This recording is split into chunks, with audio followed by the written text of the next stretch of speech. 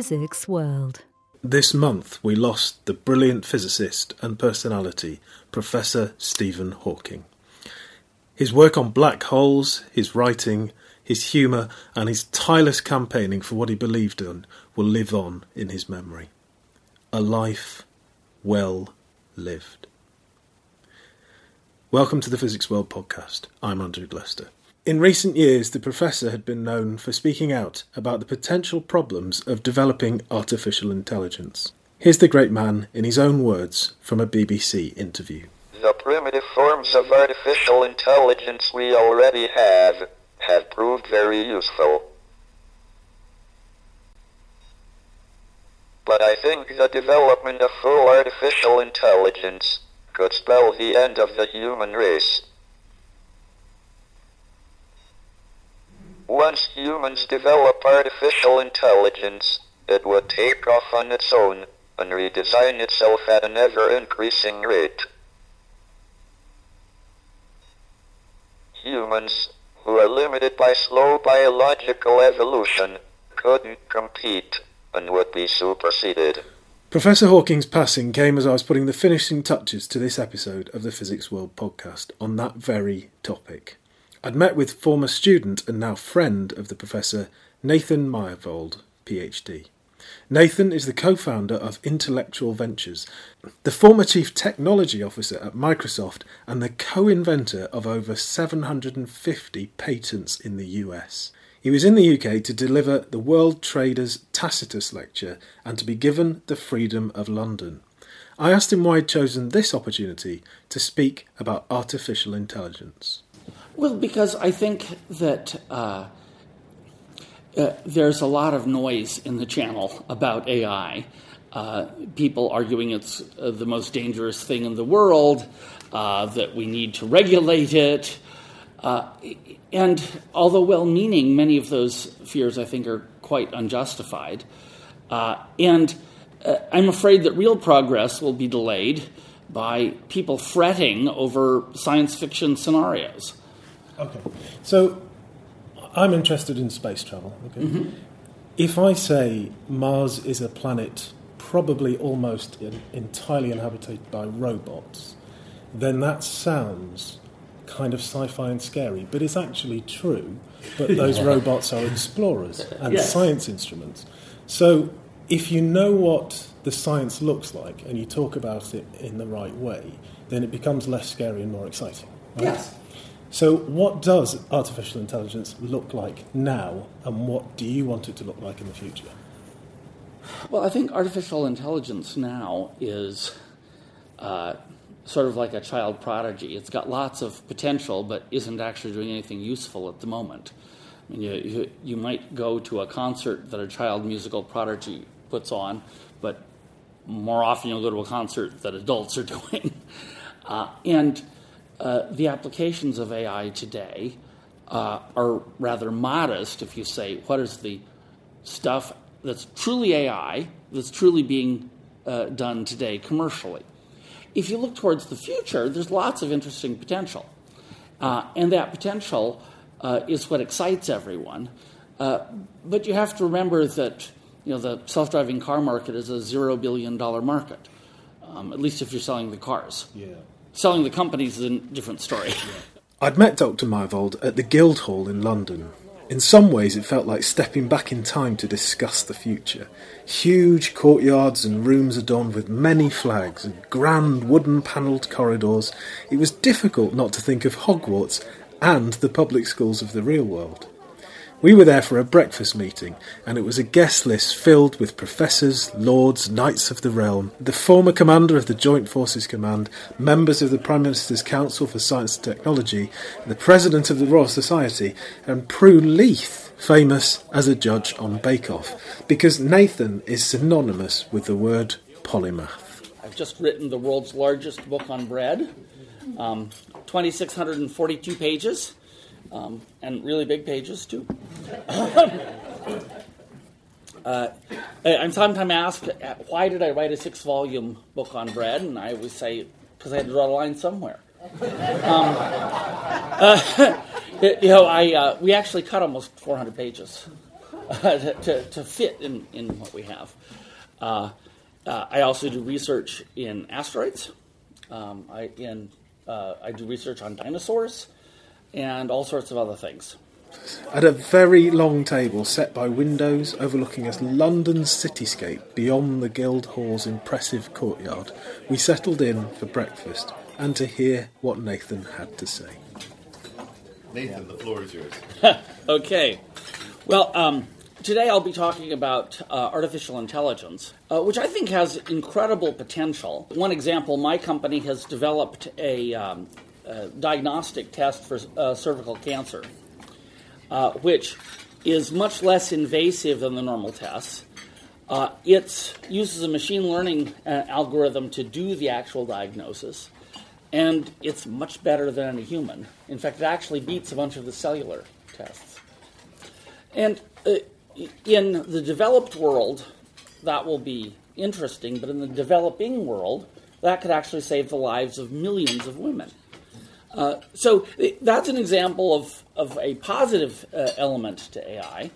But of course, there's a funny thing in society that whenever anything becomes positive and large, everyone wants to complain about it. That's almost always overdrawn. The notion that adoption of a new technology will cause mass unemployment and societal crises has been predicted hundreds of times throughout history, and it's never once been true. And the fundamental reason for that is twofold. The first is the people predicting doom and gloom will focus on one particular aspect, this one scenario they think is terrible, without considering what happens to the system as a whole, which almost always makes up for it. In fact, to bet against us adapting to this is to bet against human nature. So I'm very optimistic. The craziest example are people who say that artificial intelligence threatens our very existence. And I view that as less credible than the notion that the Night King and his army of White Walkers are going to come and take us all. If you assume up front that AI has godlike powers and it hates us, well, yes, then the rest of it follows, but there's no reason to make those assumptions. You make those assumptions in Game of Thrones or in The Lord of the Rings because you need a big bad villain. So anyway, I'm very optimistic about the long-term prospects for AI, but it won't happen instantly. It won't happen overnight. And a good analogy for this is mathematics. Computers can add up numbers faster than any of us can. Billions of times faster than any of us can. You might think, okay, that means math is a solved problem? Well, no, it turns out math is not just arithmetic. There are many problems in mathematics and in physics. Mathematical problems come up in physics and the natural world. They're so complicated, we can't solve them even with any amount of today's computers. So what we've discovered with math is, yes, some things quickly become computerized. Other things maybe never will. And in the middle, there's a whole gradation. I think that's what will happen with AI. We'll find things like this diagnosis of cervical cancer where the computer can do it better than a human, and certainly much faster and cheaper and a variety of other characteristics. And there'll be other things that take a very long time, and maybe never, we don't know. So anyway, I'm an optimist, but at the same time, I don't. I think those that draw pessimistic conclusions just haven't, done their job right in projecting what the future will be. The ensuing discussion began with people voicing some concerns, noticeably fears about global giant tech companies. The nature of technology is such that it frequently becomes a winner-take-most market. And once upon a time, we at Microsoft were the winner that took most. And people said, oh, that'll never change. Of course, it did change over time. And Microsoft is an important company, but it didn't have the predominant role that it once did. Google's day will set, and so will Facebook's. I'm certain of that there will be people who have new ideas. And this is nothing negative about those companies. I mean, it doesn't mean they're going to go away. But look at Yahoo. Yahoo was one of the key companies of the internet, and it isn't anymore. It's still a company. It's still got, it's been sold into pieces, but much of the site is still present, just not in the form it once was. Must we watch Google like a hawk? Yeah, of course. So I'm not suggesting that because I am optimistic about AI in the long run that we shouldn't be concerned about people at Google or Facebook being able to put the fix in, or the Russians buying ads there, that or whatever it is. Of course, we should be concerned about all of that. I regard that as a classic human governance problem. At various points in time, India was effectively owned by the East India Company. There were similar companies that settled North America. They were companies, but at the same time, they acted like governments. And when you have people who are in that much control, of course you should be concerned about it. And they had as much control over their purview as perhaps Google has now over all of us. So of course you should be concerned about that. I agree. But I make it a distinction between the technology versus how people use that technology.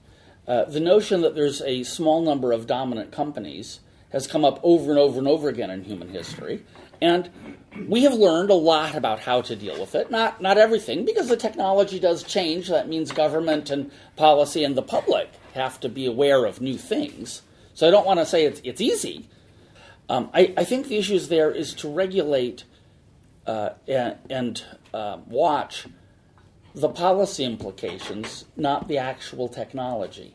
It's not a question of, should we worry about the code inside Google? No, you should worry about if they're putting the fix in on elections.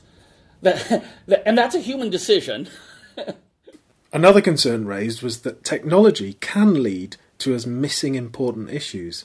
The accusation was made that the Challenger shuttle disaster was presented as a possible scenario prior to launch, but that it was missed due to it being lost in the presentation as just another point on the PowerPoint slides. You can blame PowerPoint for a lot of things, including many of my most nervous moments in the last 30 years were when PowerPoint was failing me up and I had lots of people in the audience. I don't think you can blame PowerPoint for the Challenger issue, because humans make mistakes. And of course, we use these means of communicating with each other. That doesn't mean that we necessarily do it right, but that's because we have human failings. And I think for every example you have where we get too obsessed with the fonts or the animations in PowerPoint and we miss the message, you can find other examples where PowerPoint or any other of the tools actually have really helped. With the talk of Google and artificial intelligence, a question was raised about privacy concerns. I've got an American Express card here. And if I said to people on the street, imagine that there was this company that knew everything I spent at the moment and exactly what I spent it on, and they could decide if I got to spend it or not. Now, it's kind of scary, but they also let me spend money I don't have, which is really cool. And so we're all like, okay. It's much better than carrying big wads of cash. In 2015, Professor Stephen Hawking's name was among the signatures on an open letter calling for research priorities for robust and beneficial artificial intelligence. The argument being that work on artificial intelligence progressing as it is, research needs to focus on how that artificial intelligence can benefit society. Back at the breakfast, with people around the table whose roles focus on military concerns, the conversation turned to concerns about, and I quote, rogue regimes and criminal gangs getting hold of the technology. Of course there are, but for the same reason that there's misuse of almost everything by those regimes. You could say, is there going to be misuse of clubs and a misuse of police forces by bad regimes? Yes, there are. When you have a very broad technology, and you look at society, it's like looking in a mirror, and it shows us our warts as well as our good features. Whenever there is a new technology, one of the first things people figure out is, can we use it for porn? Okay, I was just, as part of my trip to Naples for pizza, I went to Pompeii, and boy, they certainly, there's a whole room in the Naples Archaeological Museum that's full of the Roman porn. People use things for crime. Hacking is a huge problem. Now, mostly it's a huge problem for the same fundamental reason that crime in the real world is a problem. A huge number of burglaries are because people don't lock their doors or they leave a window open or something else. A huge amount of hacking is that people have, their password is 1234. If that's any of you go home and change it. Back to that one. As we put more and more important things into computing, the fact that hackers can discover them is there just in the same way as if we leave cash visible on the front seat of our car and park it in some neighborhoods, it's going to get broken into. Now, Prue has promised us a quick humorous interlude. I just wanted to say that, just to cheer you up, when Bake Off is airing, the porn viewing on computers drops dramatically.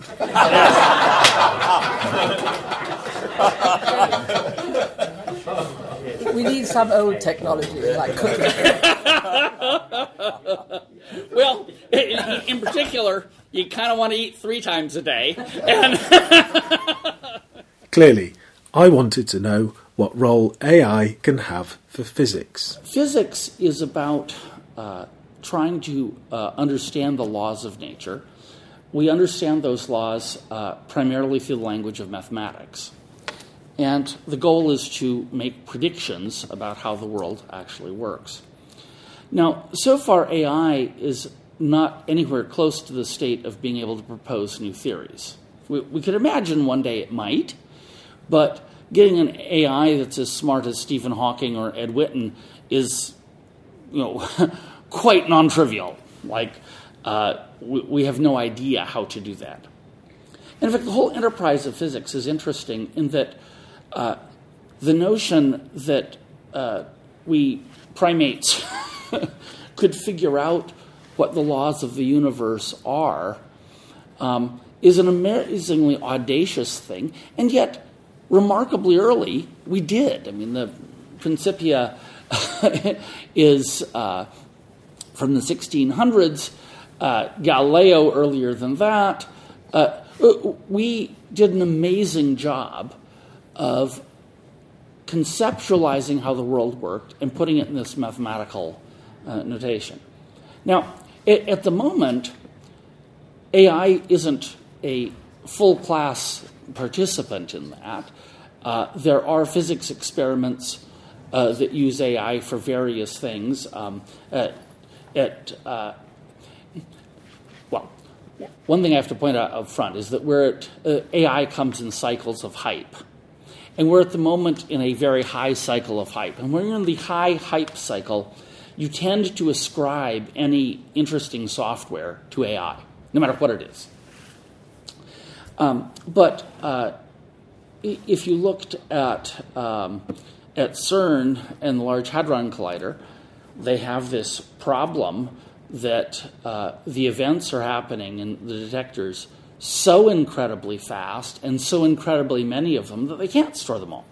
So they have to have a set of routines that will decide which events are worth storing at all. That kind of problem is one that, going forward, AI could potentially be useful for. Lots of other tasks involving managing experimental data, I think AI could be very useful for. The notion of finding things which don't match a pattern, that's relatively straightforward for AI, and I think we'll get there. That said, I think it'll be a long time before we call software a true colleague. After our conversation, Nathan was on his way to meet his old friend Stephen Hawking. And given their, in some ways, differing views, I asked him whether they'd be talking about AI. This comes into how you conceptualize the problem. If the given for the problem is that artificial intelligence means machines with godlike power, and that those machines may bear a grudge against us, well, sure, that's bad. And I think that is the essence of what Stephen's comments, and there's a variety of other famous people who've made comments like that. Well, yes, if you start with that given, of course that's not a good thing. It's very unclear that either one of first of all, the godlike powers, if only that were true. Yes. Okay, we're so far from godlike powers that part is kind of absurd, and at the same time, it's not obvious to me that these things should hate us. Yeah. And the process where we go from today's very pedestrian aspects of AI, like being able to classify cats in videos or playing chess or Go, between there and godlike powers, we got a long time to figure out how to make sure they don't hate us. I can only imagine that there was a huge amount of laughter in that meeting between Nathan Myhrvold and Professor Stephen Hawking. In an article posted on March the 15th on Bloomberg.com, Nathan shares some of his memories of the Stephen Hawking that he knew. He writes, "I was a postdoctoral researcher with Stephen in 1983. The work I did with him focused on trying to solve fundamental questions. What are space and time? Where does the universe come from? The work was fascinating, and while my later career took me far afield from these basic questions, the spirit of that inquiry stayed with me. The entire enterprise of fundamental physics is audacious in its ambition. That we can make any headway at all on such puzzles is surprising. Yet Stephen was utterly undaunted by the challenge. In his presence, I could dare to think not only that it might be possible, but that I might even contribute to it in some way." Stephen's generosity of spirit, expressed frequently and in many ways, endeared Stephen to everybody who worked with him. All of us who were lucky enough to have Stephen in our lives will miss him deeply. Back at the Guildhall, the question of general AI was raised. Does Nathan think that we'll ever see artificial intelligence like the replicants in Blade Runner or HAL in 2001, A Space Odyssey? I think that the brain is a kind of machine. I think the way we think is not something mystical that's unique to us. And the simple proof or not proof, but the argument I would put forward is dogs are really smart. Okay? You can teach them a bunch of commands, you can do all these other things. Dogs are way smarter than computers. So you can get very wrapped up in the humanity of it all and say, well, will a machine ever replace me? It's kind of hard to make that argument about a German Shepherd, okay? that there's something mystical and spiritual going on inside the dog. So I think that the brains of all higher organisms are machines. I think we'll eventually figure them out. And that's one path. Currently, we don't have much of a clue, or only a few clues. A different way is to use different technological approaches to it. So I think we will. I think it takes somewhere between 3 and 5 miracles. And by miracles, I mean a conceptual breakthrough. DNA. The notion that there was an information molecule that stored all of this information was a huge breakthrough to biology to discover it. We've got 3 to 5 of those coming up. And they could come up tomorrow, or we could be waiting for another Einstein or Newton. We don't know. Okay. And by the way, if we start with dogs, and we evolve forward, we'll be fine. They love us. I mean, they've noticed all this time we don't give them the best food. They still love us. I suppose that sort of evolution needs a benign creator to guide it in the right direction. Away from these lofty ideas of robots of the future, there remained a couple of real-world concerns for today. Will developments in AI further increase the disparity between the haves and the have-nots in our societies? Okay, well, those are two interesting issues. My speech tonight, I'm going to quote Robert Lucas, who's a Nobel Prize-winning economist who studied the Industrial Revolution, and he actually draws the opposite conclusion about distribution of income for the actual workers. For him, what distinguished the Industrial Revolution was, in fact, that the living conditions and the growth of a better life, if you will, for the workers involved steadily increased for 50 years. Now, there may have been a few industrialists who also got wealthy. I think that was actually more upsetting to the British aristocracy, because all of a sudden there were these, mere factory owners that were buying stately homes or building stately homes. The people who had not industrialized were the ones who there was a big gap. That's true. Marx, in fact, got this all wrong. He thought that it was the working conditions in factories that would cause socialist revolutions, and that never happened. It was always agrarian societies that had peasants oppressed by an aristocracy. They were the ones that went communist. Someday, economics is actually going to be a science. And then, after it's a science, it can become an engineering discipline. Engineering is where we use the principles of science to do useful things and build structures and so forth. And all those big buildings over there are so nice and tall because we figured out what makes buildings fall down. That was science. Then we figured out how to make buildings that don't. That was engineering. And ultimately, we ought to be able to figure out this for economies. It's a very difficult area. I'll note that John Maynard Keynes, who had a huge impact on economics, made one prediction that was really wrong. He thought that by the 20th century we'd have a 15-hour work week. And in Silicon Valley, you have a 15-hour work day. And that's 7 days a week. It was a great pleasure to meet Nathan Myhrvold, and I hope that his thoughts have inspired some of your own. Do let us know what you think on the new Physics World website, physicsworld.com, or by tweeting us at PhysicsWorld. Among these conversations, I couldn't help but be reminded of the classic 80s science fiction film, War Games. I'll leave the final word to Nathan. Anyone who connects an automatic algorithm up to nuclear weapons is doing a stupid thing. Okay?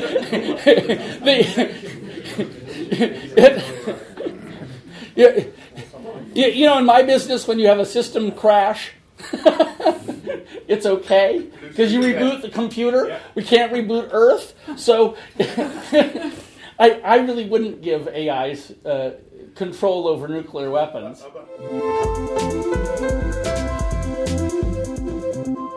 Physics World.